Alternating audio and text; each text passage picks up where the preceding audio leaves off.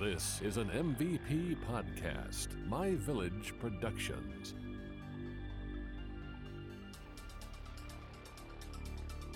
Welcome to Unsolved America, a show where we explore unsolved mysteries throughout the United States. I'm your host, Tiffany. And I'm your host, Andy, and each week we will throw a dart at the map, and wherever it lands is the location of our mystery. Welcome back to Unsolved America. Tiff and I took a little bit of a break because sometimes shit happens. Yep, life happens. It gets in the way.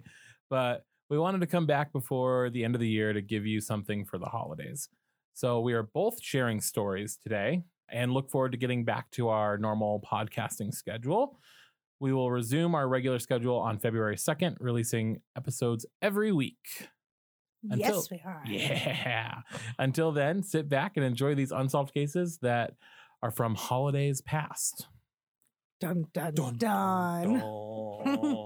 So you're going to share your story first. Yours is based around Christmas, or it happened around Christmas. It did. It happened around Christmas, and actually it's kind of a semi-local story because it happened in Colorado Springs. Ooh, only about an hour away. An hour and a half. I immediately redacted my statement. I was like, take that back. You're wrong. Well, what are you driving down there? How fast are you driving? Super fast in my Toyota Matrix.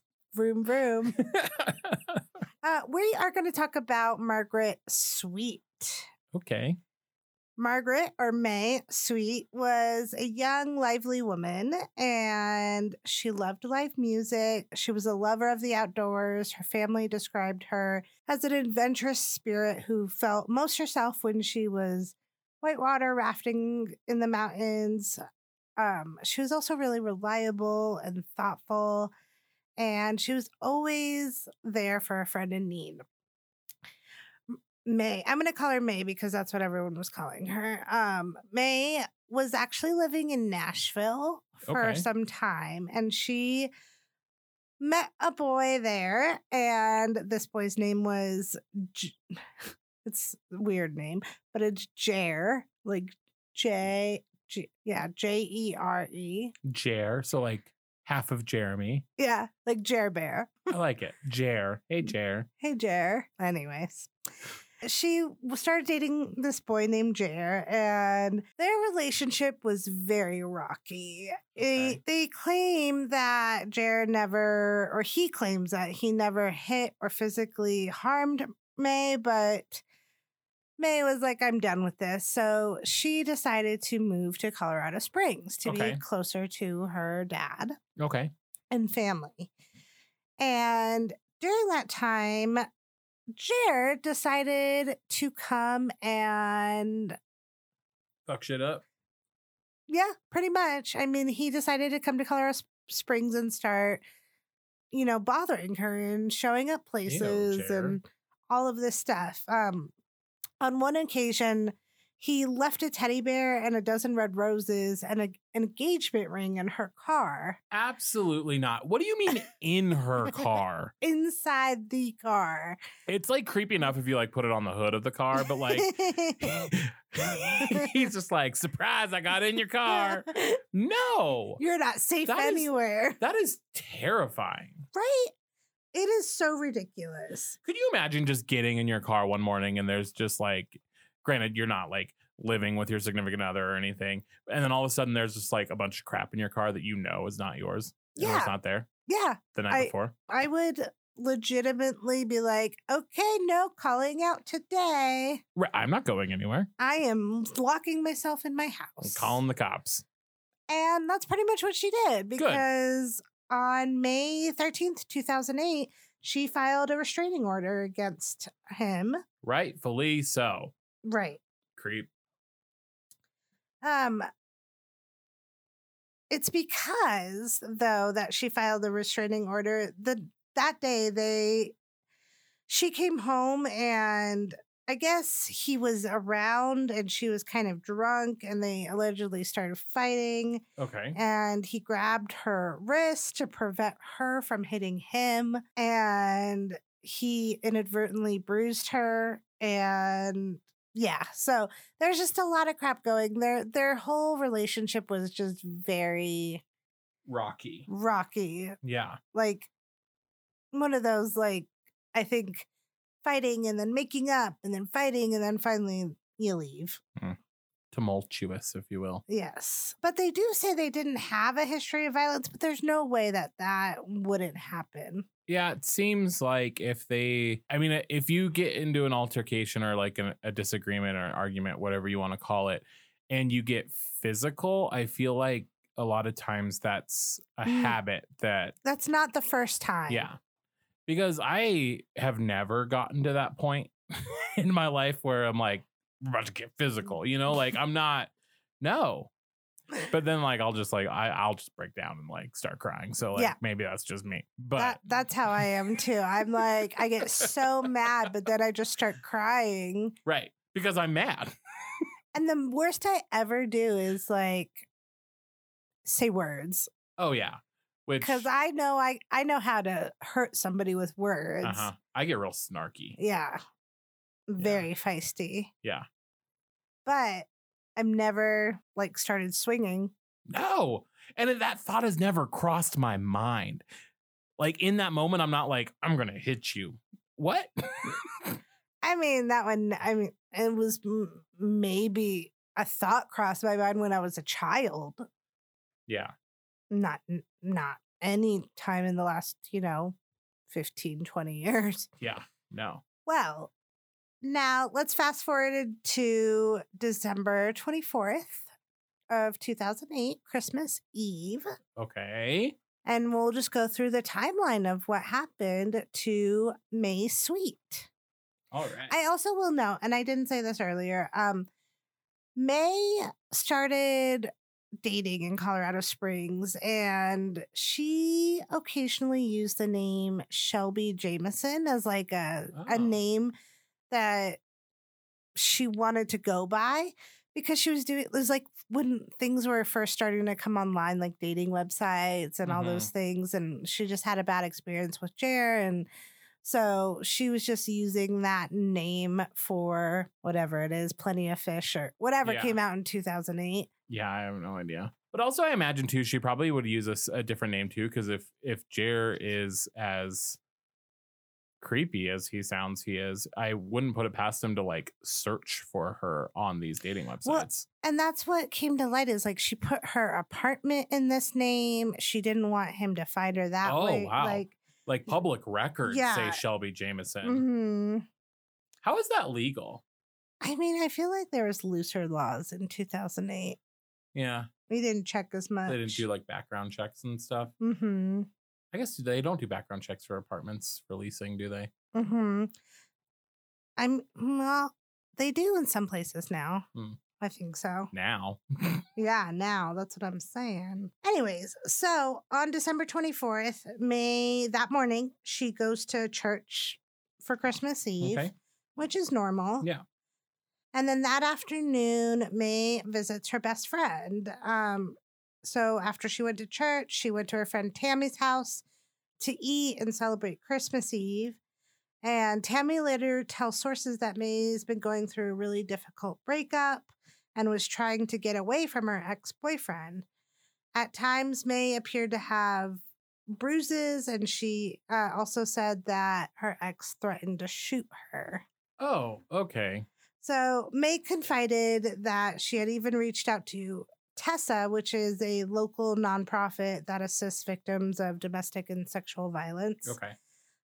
About what was going on and to get more information. So that evening, May's father's wife had surgery. And so her father and her were taking turns visiting her and like taking care of her at the hospital. So May was taking care of her stepmom, who was at the hospital, like I said, but she was also staying at her father's house because it was closer to the hospital that her stepmom was at. Makes sense. So they had just switched. Dad came to the hospital. May leaves the hospital in the evening on Christmas Eve and stops at a Walgreens or a drugstore and then goes home. Okay. At about 11 p.m., a neighbor hears shouting. Okay. And a neighbor says they heard a man yelling obscenities while a woman was shouting, "Get the beep away from me." Get the F out. Yes. And that was right around her father's house. Okay. Later that night, sometime between 11 and 11:30 p.m., the neighbor hears a gunshot ring out during the argument. And then the neighbor decides not to call 911. Which is wild to me. We have a friend who lived in an apartment complex where there was like regular shenanigans that went down at this place. And I am 90% positive that probably almost 100% of the time, nobody called the cops. Yeah. And it's wild. If you see something that's like a little sus, you should probably report it. Yeah, but it's becoming so second nature, and that's unfortunate. Even now, I don't know about 2008 in Colorado Springs. Like, I feel like that's not normal to hear that. Yeah. But like in Denver, it's normal to hear it all the time. Yeah. And like, unless you actually say it, you have no idea where that's coming from. True. Oh, but I thought it was at the dad's house, or they just heard it like from a distance. They heard it from a distance. The neighbor did hear the yelling, but I'm just talking in general. Oh, yeah. Okay. Like, we hear gunshots all the time and we don't know where it's coming from. Yeah, that's true. Yeah. And I guess if you call the police and you're like, I heard gunshots in this general area. Yeah. They're going to be like, cool. Yeah. Nothing we can do. That's not helpful. Yeah. But if you hear something and you know where it's coming from and you just heard fighting, you should maybe try to just pick up a phone call. Right. Like a phone. I'm just saying, like, live life like you're living at the airport. You see something suspicious, you see an unclaimed bag just sitting somewhere, report it. Yeah. I mean, it's facts though, right? Anyways. So come to find out that the victim, of course, is May. And no one finds her though till the next morning. Okay. On Christmas Day. Did the dad find her? The dad finds his daughter at 5:50 a.m. So he just returned back from the hospital where his wife was recovering, as we talked about, and notices something on his white picket fence. And he walks over there and he finds May dead with one leg in the basement window well. Her body's cold and she's surrounded by different pools of blood.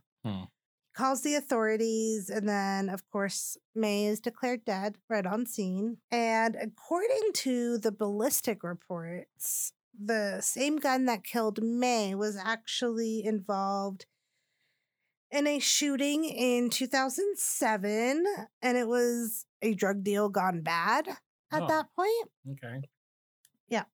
But when they did toxicology reports on May, it looked like she was sober, so they just ruled out drugs in general. Yeah. Was that other case, and you might not know this, was that other case in Colorado Springs or was it in Tennessee? I have no idea. I would assume Colorado Springs. Because I'm drawing connections. I know you are. But the thing is, when they went to go talk to Jer, he was saying that he was on a date with another woman with multiple women at the same time. I just feel like that's a little sus. Yeah. Did anybody corroborate his story? Well, so they did a polygraph. Yes, a lie detector test on him. So unreliable. I know, but they did, which he passed. And then they also tested his hands for gunpowder residue and determined he hadn't fired a gun recently. But the problem is, it was that test, the gun residue test, was like 8 hours after the actual shooting. Well, that, and then I'm like, if he was wearing gloves, right? Which, hello, December in Colorado, high likelihood at night. You're wearing a jacket, you take it off. Especially if he's been like camped outside the dad's house waiting for her to come home, which I also don't like that this person knew where she was going, because that means that I can't say it's Jer because there's no evidence that points to him. Yeah, but We we're can just speculate. We're just speculating like we always do. So I'll just say the person who knew where she would be, because that's not her primary residence. No. So like you knew where she was going to be, so you've been following her and you know where she's going to be and where she's like what she's doing actively. Right. And that's what's weird is like you had to know her because it was just so it was so close to her too. Like it wasn't from far away. And she was at her dad's house, not her own place. Yeah. Weird.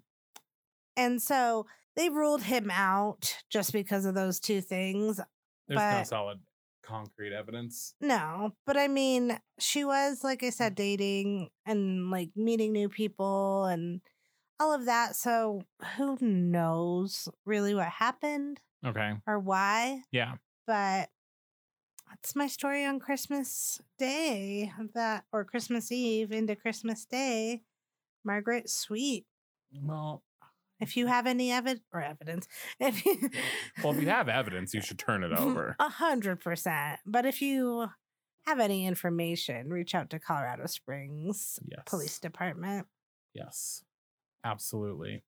So I would like to point out, so my story is based around New Year's.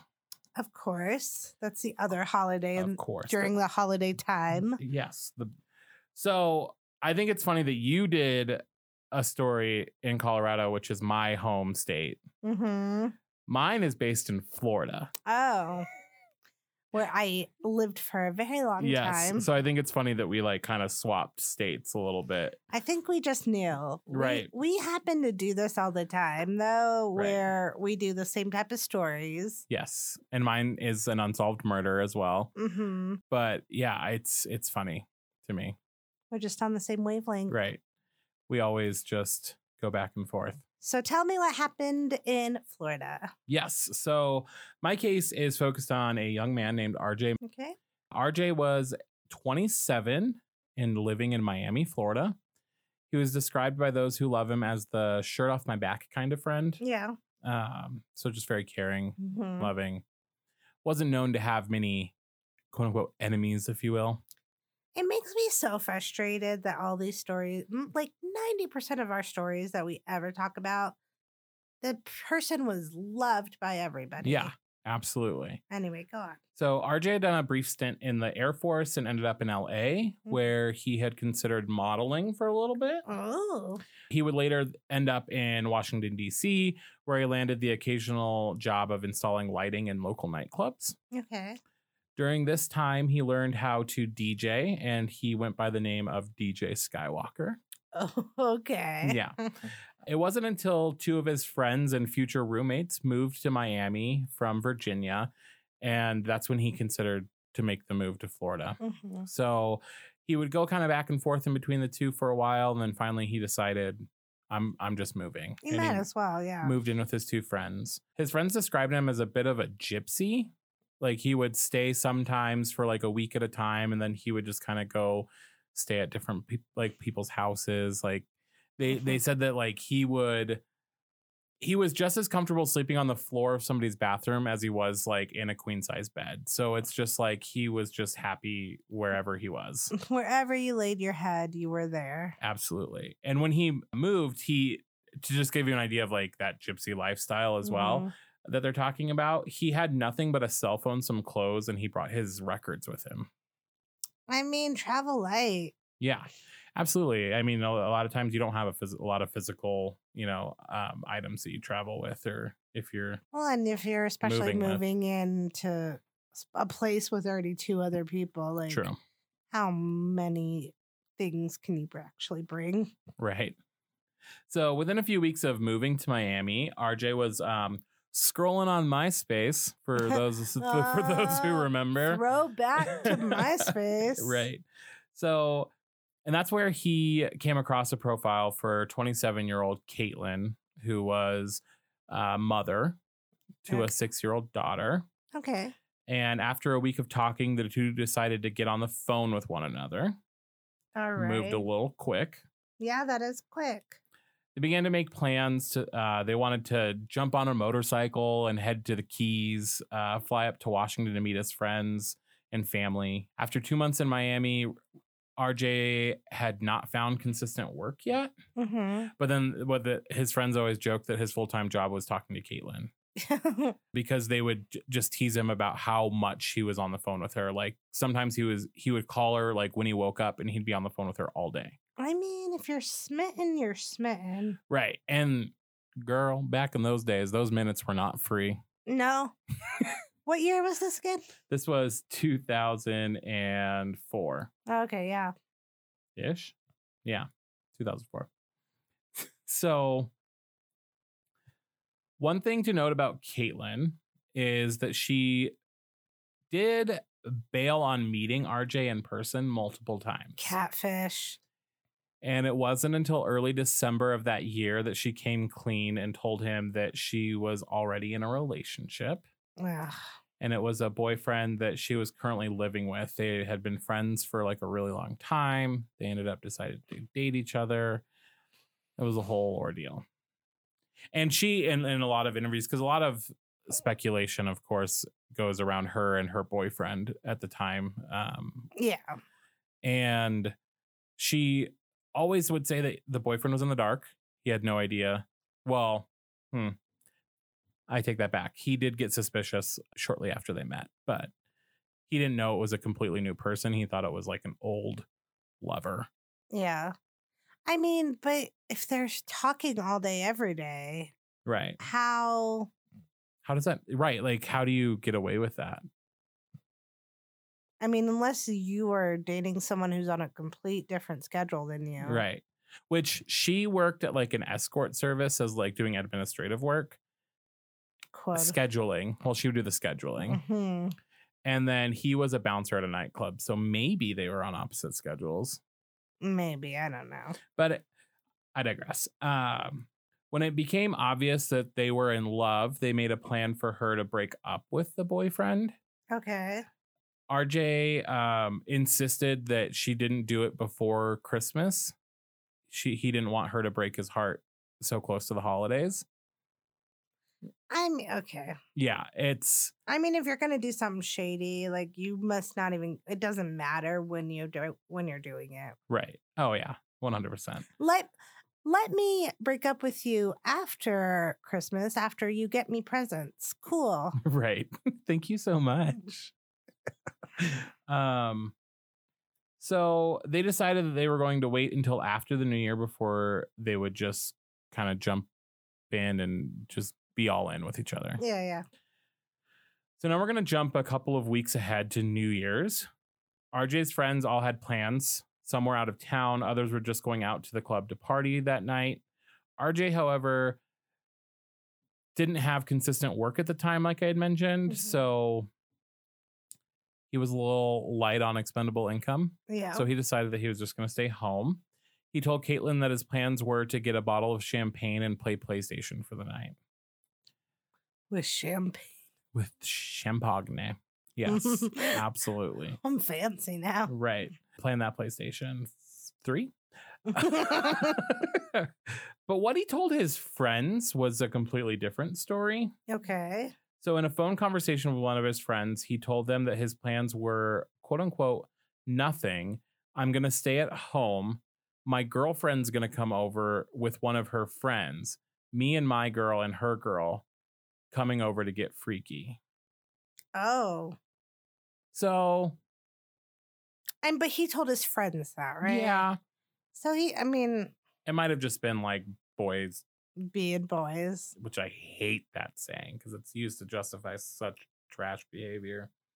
Tell me how you really feel. It's true.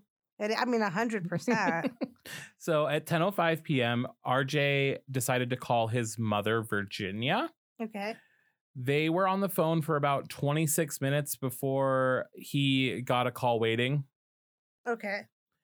He put his mom on hold and then from there popped back on and said, gotta go. I got the girls coming over. To his mom? To his mom. Okay. And this is like she remembers him saying this to her. Mm-hmm. And then RJ said goodbye and hung up the phone. The last person that he called was at 11:32 and was a friend. It was his friend, Pete, who was partying at a local club. And he asked him to come over and bring cranberry juice, which they all assumed was just for vodka. Yeah. Which, classy drink. Well, I mean, he was already drinking the champagne. True. Pete did not answer any of the calls or text messages, but according to another, like a mutual friend, he told RJ that he was with some girls and couldn't make it. Okay. So a lot of interesting behavior. But it is, I mean, New Year's Eve is like the quintessential party holiday. Right. Like you're drinking. Oh, yeah. You're just getting completely trashed.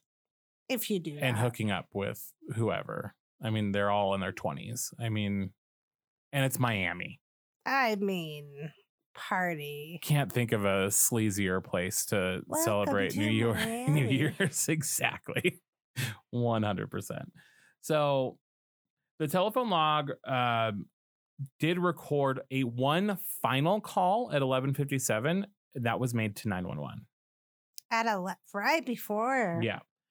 According to the Miami homicide detectives, the recording of the call from 911, there were no sounds on the recording at all. Oh, gosh. And it lasted less than a minute, and it was just cut off abruptly. But because the call came from a cell phone, obviously it can't be traced. Mm-hmm. And they couldn't send anybody out to an address. And neither the police or the cell phone company, nobody can tell if it's like, did they hang up or did they lose connection? There's just no way of knowing that. Yeah. I even think today there's no way of knowing that. Yeah, I don't think so either. Today, I think we have better cell phone coverage than we did back in 2008. So I think the likelihood of it 2004, sorry. Yours was 2008. Yeah. 2004 was calls would get dropped. Yeah. Pretty frequently. Yeah. So this is where it gets just a little dicey with Caitlin. Okay. Their whole plan was that on New Year's Day, RJ had received a job offer from his previous employer in Virginia. Mm-hmm. It was just going to be a short-term gig. He was only going to be gone for a few weeks, back to DC, back to the Virginia area. And he was just going to go install some lighting for these clubs in the area. And then he was going to come right back to Miami. The job was going to make enough money for him and Caitlin to be able to get their own place together. Oh, wow. So that was their whole plan. She was going to pick him up on New Year's Day. They were going to spend a night together, their first night together. Ooh. Yes. Do what lovers do, if you will. Yeah, but I thought she was coming the day before. No, not on New Year's. Oh. No, she, we'll get into that, what she was doing on New Year's Eve, because obviously she was a pretty big suspect in all of this at first. Yeah. So the whole plan was pick him up. Then she was going to drop him off at the airport the next day. On the 2nd, he was going to go to Virginia. Mm-hmm. She was going to get all of her things in order. Right.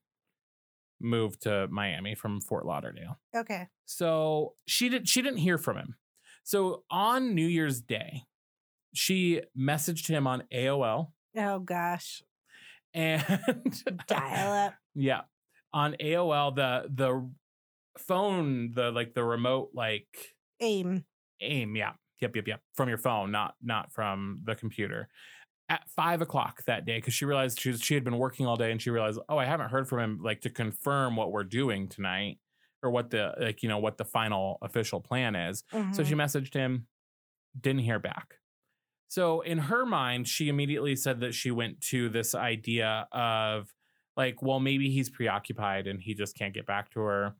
But then the other thought she had too was maybe he just doesn't want to be with me because of this whole situation that I'm in. I mean, it had only been 2 months since they started talking. So I think it was just that mix. So she didn't think anything of it and kind of just went about her day. Okay. So on Friday, January 2nd, she called and left him a voicemail. And she said, "Hey, RJ, I hope you're not mad at me. Call me once you are on the ground in DC." Because she knew what his plans were, right? Yeah. So then a few days later, she called again and said, "All right, I'm starting to get scared. I want to know that you're not dead in a ditch somewhere." Oh my gosh, foreshadowing. Right. Maybe, I don't know, but Then on January 5th, a day after RJ's body was discovered, his phone recorded a message from a very hysterical woman. Okay. And the voicemail states, "I'm so sorry I didn't tell you that I love you." Now, what's interesting, it wasn't Caitlin. Huh. It wasn't RJ's mother, and it wasn't any of his sisters. Nobody knows who it was. That's so weird. Yeah. And when did that come? Like, when did it say when the message was like? It didn't say a time. It just said on January 5th. Okay. And that was the day after his body was found.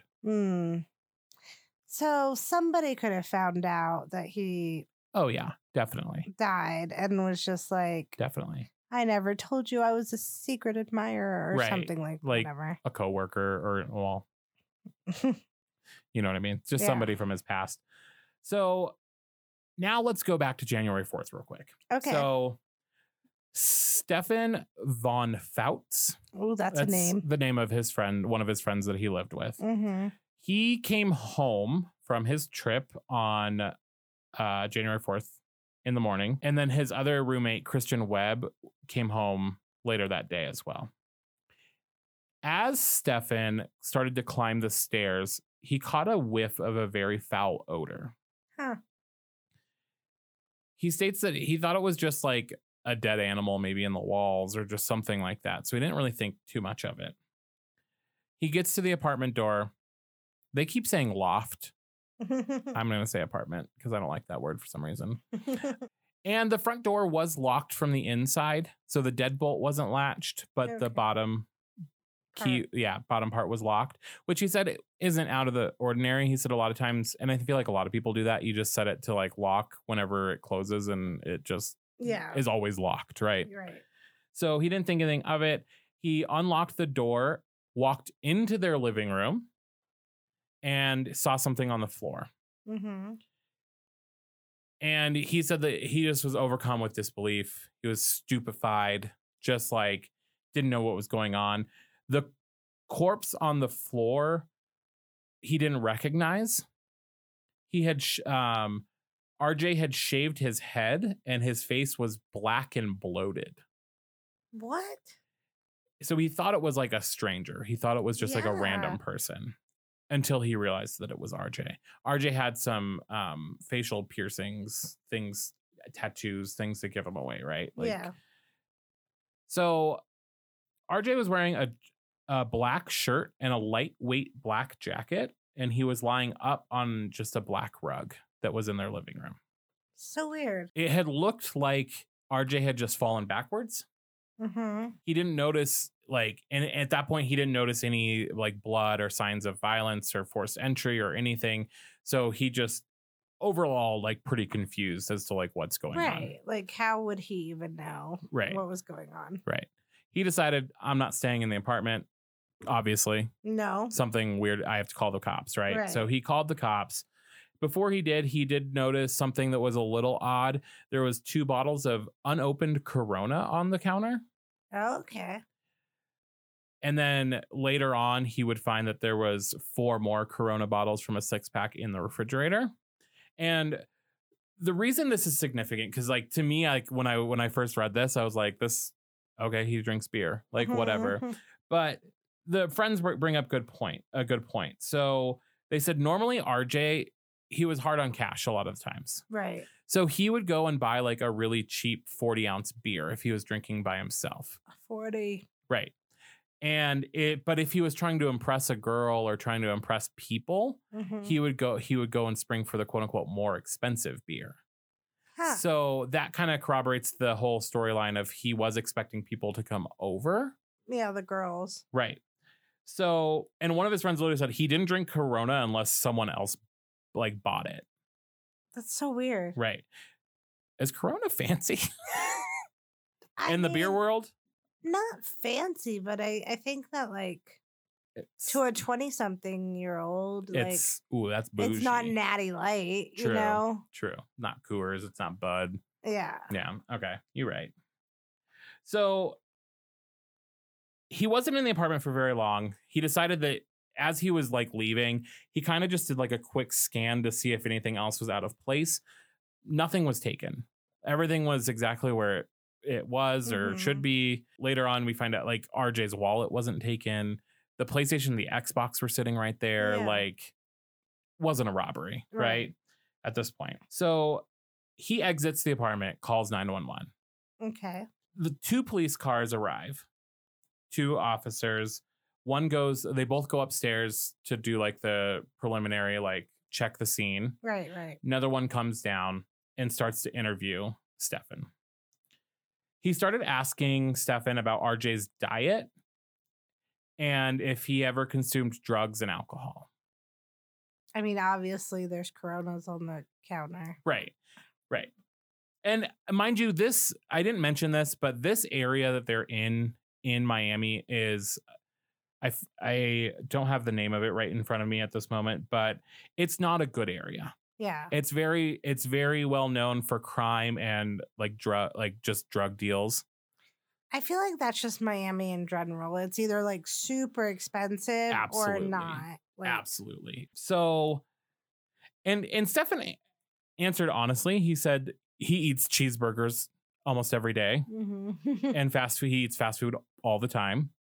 And then, you know, he goes across the street. He'll grab a 40-ounce beer from time to time. And then he did say, like, you know, he's done drugs before. Yeah. But he wasn't like an abuser of drugs. Right. So they responded to him, well, it looks like your friend maybe just had too much fun or something. Oh, okay. Mm-hmm. I mean, how... that makes me so frustrated because we call the cops to investigate, not make accusations and assumptions, and they need to just look at the evidence. Right. So the police officers, once they were done with their interviewing Stefan, told him he could leave. Okay. Stefan was gone before the first homicide detective got there. And then he returned with the other roommate as RJ's body was being removed from the apartment. The police officers then turned to them and told them, you need to get a cleaner, you know, and get this place cleaned up. Go ahead and clean it up. Without doing an investigation. Cool. Because they are assuming it's a drug overdose. Yeah. I hope these cops were fired. I don't think they were. So he later saw Stefan later saw the police incident report and was like shooketh with like how they twisted his words. Oh gosh. So he was quoted saying, Mr. Von Fouts advised that the victim didn't take care of his health and abused alcohol and narcotics. Oh, okay. Yeah. So at that point, homicide responded and they were just like, well, it's just an unclassified death. Like, we'll get to it when we get to it. So homicide never, I don't think, ever showed up. Ugh. It's just plain investigating at this point. Like, no investigation was done. Right. Like, they just made assumptions. They jumped the gun and went about their day. Yeah, they just wanted an easy out. Right. So meanwhile, the two roommates began looking through the phone book for a professional cleaner. Mm-hmm. Couldn't find one. I mean, what are they going to put? We clean up after, you know, whatever. Like, no. Like, how do you even, like, I feel like the police should actually give you, like, these are some contacts of, like, who you can call to take care of this for you. Well, they usually have, like, people that work for... That they'll go do it? Yeah. That makes sense. No, you should get this place cleaned up. Yeah, but they do, I think, have people that they work with in general. But I think there's also people that work for the state. Oh, okay. Because, I mean, it's biohazard, like, waste at that point. Like, you have to get the people who have, like, certificates and licenses to do that stuff. Absolutely. So their superintendent, thankfully, he stepped up and he was like, I'll help you guys clean the place. Mm-hmm. And he like scrubbed down the apartment from like ceiling to floor. I mean, okay, that's nice of him. Yeah. I mean, because they were told to do so by the cops. Like the cops were like, yeah, you guys are good. You can clean up now. That's so crazy to me. Because I would too. Like, if that was my house and something happened, like, I'd be like, oh, I need to deep clean everything. Right. But like, I mean, that's the one thing I enjoy about us is because we would be like, are you not going to take samples of True. anything? Yeah, you have everything that you need. Yeah. Like, are you guys going to do whatever Right. you need to? Right. So afterwards, they decided that we're going to remove the rug that he was lying on. They rolled it up, took it out to the dumpster, threw it away. So they got rid of all the evidence. They did. And I mean, to no fault of their own. Right. I mean, I mean, it wasn't their fault, but. Yeah. RJ's body was taken to the county morgue and it sat there for 48 hours before they could get to it. Upon investigation, it was immediately found that he had a gunshot in his chest. Oh, okay. Which, and later on, like in one of the articles, it says something about like the medical examiner was like, this is just terrible, like investigative skills. Because like, if you would have moved his shirt, a hole is a hole. You would have seen a hole in this man's shirt. My question is though, where was the blood? Right. Well, it had been several days, so was it dried up? But you would see. I mean, if he was on a rug, like it. But a black rug. You're right. But like, if you rolled it up, True. That's what I was wondering too. Was there blood underneath the rug? Anyway. Yeah. So on January 6th, the autopsy revealed, obviously, he had been shot. This is when officers panicked. They went back to the apartment and started like getting really like nasty with the roommates, like just really asking them really pointed questions and like essentially being like, what do you mean you cleaned up everything? Oh my goodness. Of course. Right. So they had actually moved into a local hotel at the time. It was a Radisson. Oh. Yes. Obviously we're not staying in this house. No, not right now. And then they shortly after as well, they broke the lease. I think that's like a legal thing. Like if anything happens, I think you're allowed to break your lease with no penalty. I would hope so. Right. Like how shitty do you have to be as a landlord to be like, no thing. Right. Nope. You stay here. So 48 hours later, police came. They returned to the apartment and they saw there was like crime scene taped up against the door. They were trying to tell them like their stories. It was obviously it all checked out. It was the same exact story as what they said before. Yeah. And they said all of a sudden they really wanted to know all of these new details. Like they told them about the beer bottles and the bottle of vodka. But they're like, all of that has been thrown out. Right. I mean, you told us to. Right. So nothing, unfortunately, ever came from that because they destroyed all the evidence. Yeah, why would it? Yeah. Caitlin, we'll just go over this really quick. Caitlin had no plans to go see him on New Year's Eve. So that brings to question, like, who is the girlfriend that he was referring to? The two girls, yeah. She was actually at home having a birthday party for one of their friends. And at this point, I guess she did tell the boyfriend that they were going to separate. Yeah. But it was just a mutual friend of theirs. They had like agreed that they were going to throw them a birthday party on New Year's. So they just were like, whatever, we'll do it. And they actually have a video from that night that shows her at the house and the boyfriend at the house that was taken from the camera that the boyfriend got for Christmas that year. So she was ruled out. There is nothing, there's no suspects. I mean, the police officers do kind of go on to say it's a really rough area. I mean, he could have gone downstairs, running across the street to the gas station. Somebody followed him and shot him. Like it's nothing, but everybody keeps going back to the beers on the counter because they're like, it seems like somebody like RJ let somebody into the apartment and turned around to grab the beers. Yeah. And then was shot. I mean, yeah, I don't know who would be coming over though. Right. And that's just it. There's no other evidence. So he was actually buried in Virginia on January 12th of 2004. And everybody, I mean, the elapsed time from RJ's phone call to his friend Pete and the final call to 911 was only 20 minutes. Yeah. So it happened somewhere in that window. That's so quick. Yeah.